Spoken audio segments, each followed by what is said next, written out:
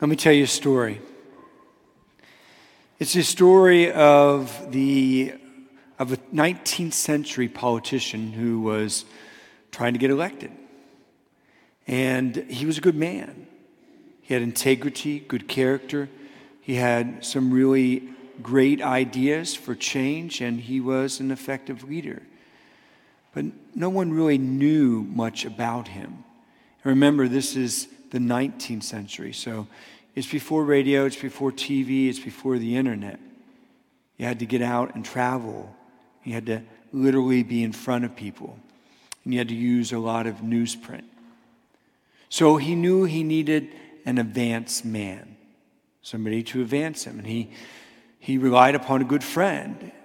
The man was a good friend, but he wasn't a good public relations person.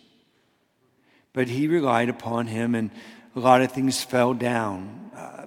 The message got muddled. It was not always clear. In fact, sometimes it was just wrong, like when he was in newsprint and it got in there what his positions were. It was not actually his position, not quite.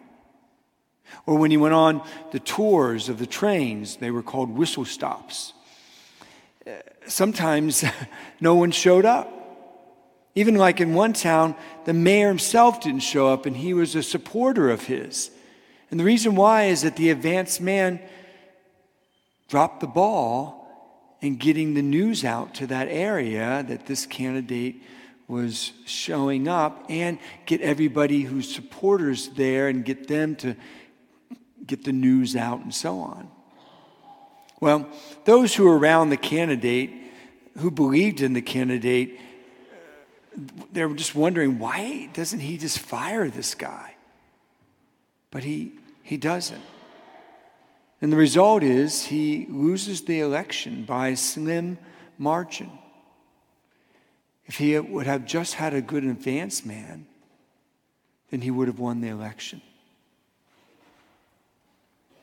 I tell you the story from history, our American history, in order to highlight something in the gospel in our lives and something that's just around the corner for us. In the gospel, Jesus had an advance man, John the Baptist. We hear that in John the Evangelist in his first letter, first actually chapter from the book of John, the Gospel of John.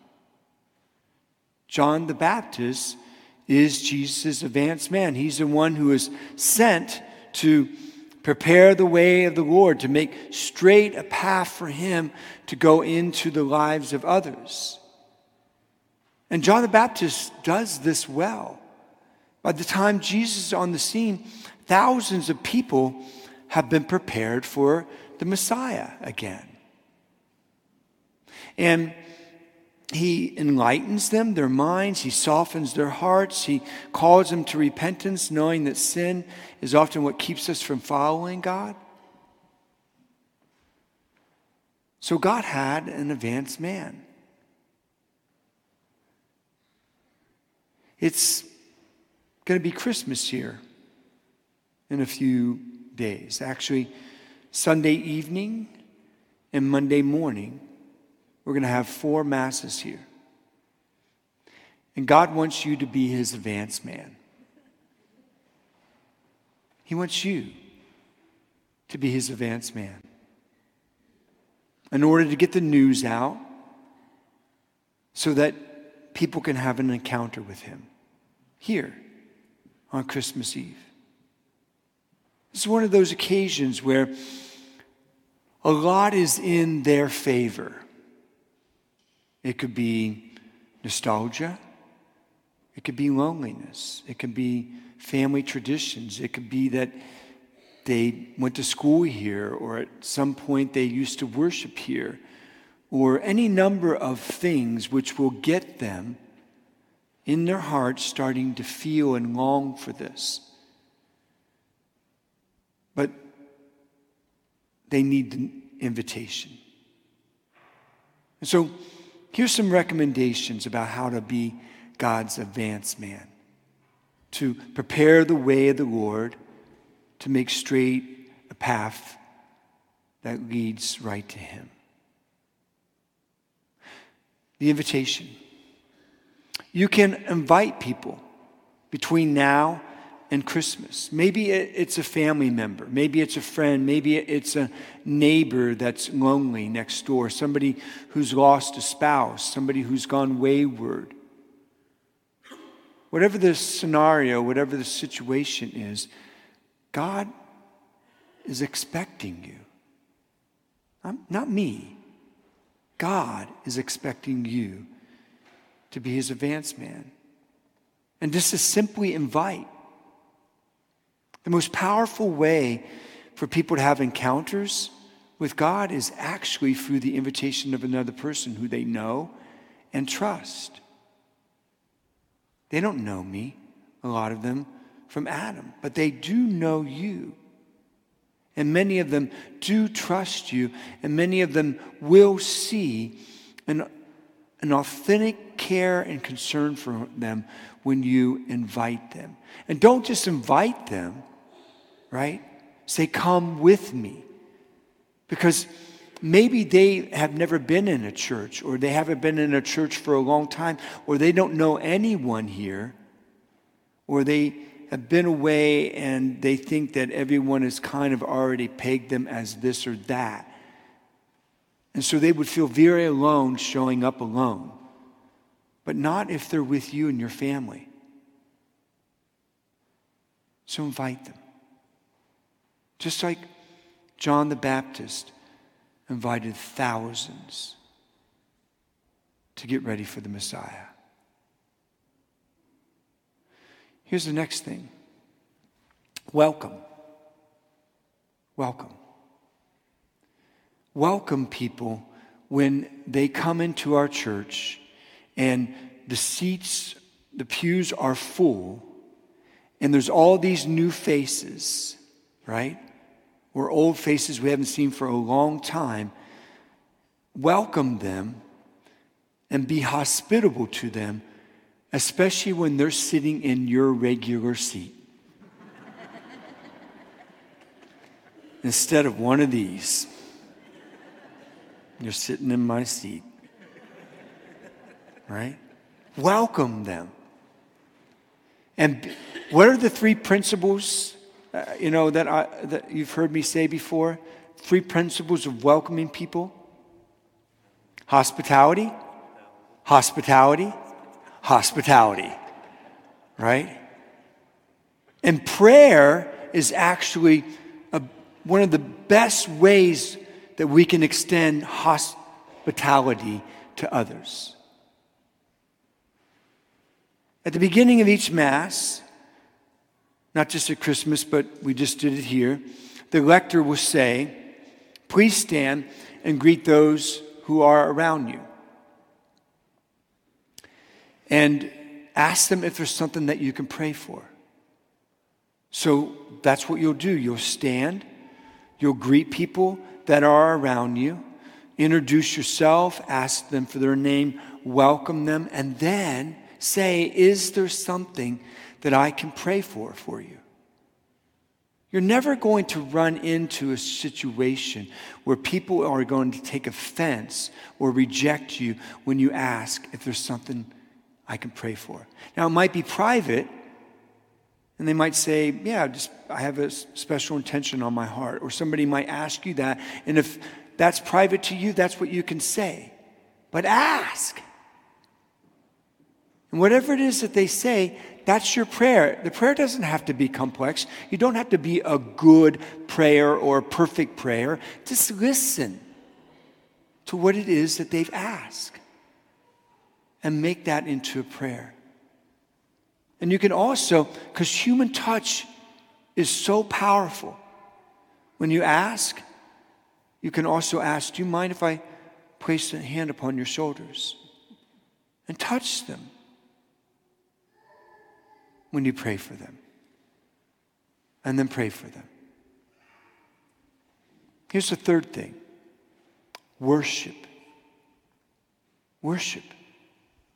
When you have all these people that are around you, some who, again, who haven't been here for a long time or have never been here, or maybe you're just visiting family, don't just attend Mass next week.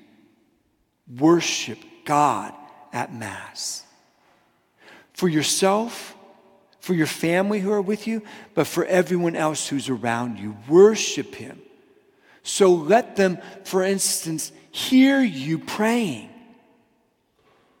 as you respond throughout the Mass to the different parts that we respond in, as we pray the Creed and the Gloria and so on.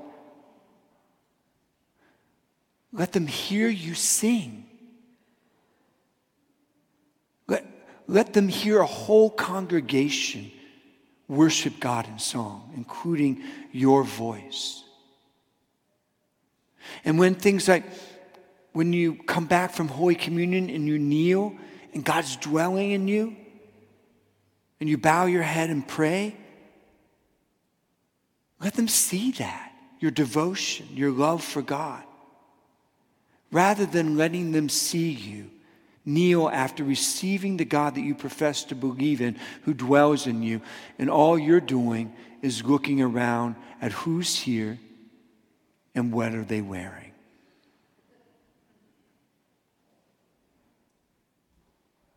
Show them the beauty of worship in you.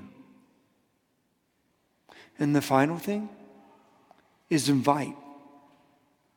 Again, just like you invited whomever and they showed up or they didn't show up. Don't be offended if they don't show up. Don't make this about you. At the end of Mass, turn to those, once we're done with the closing song, and thank them for being here. Whether you know them or not know them, whether you see them every week or not, in both cases you can say, your being here is inspiring.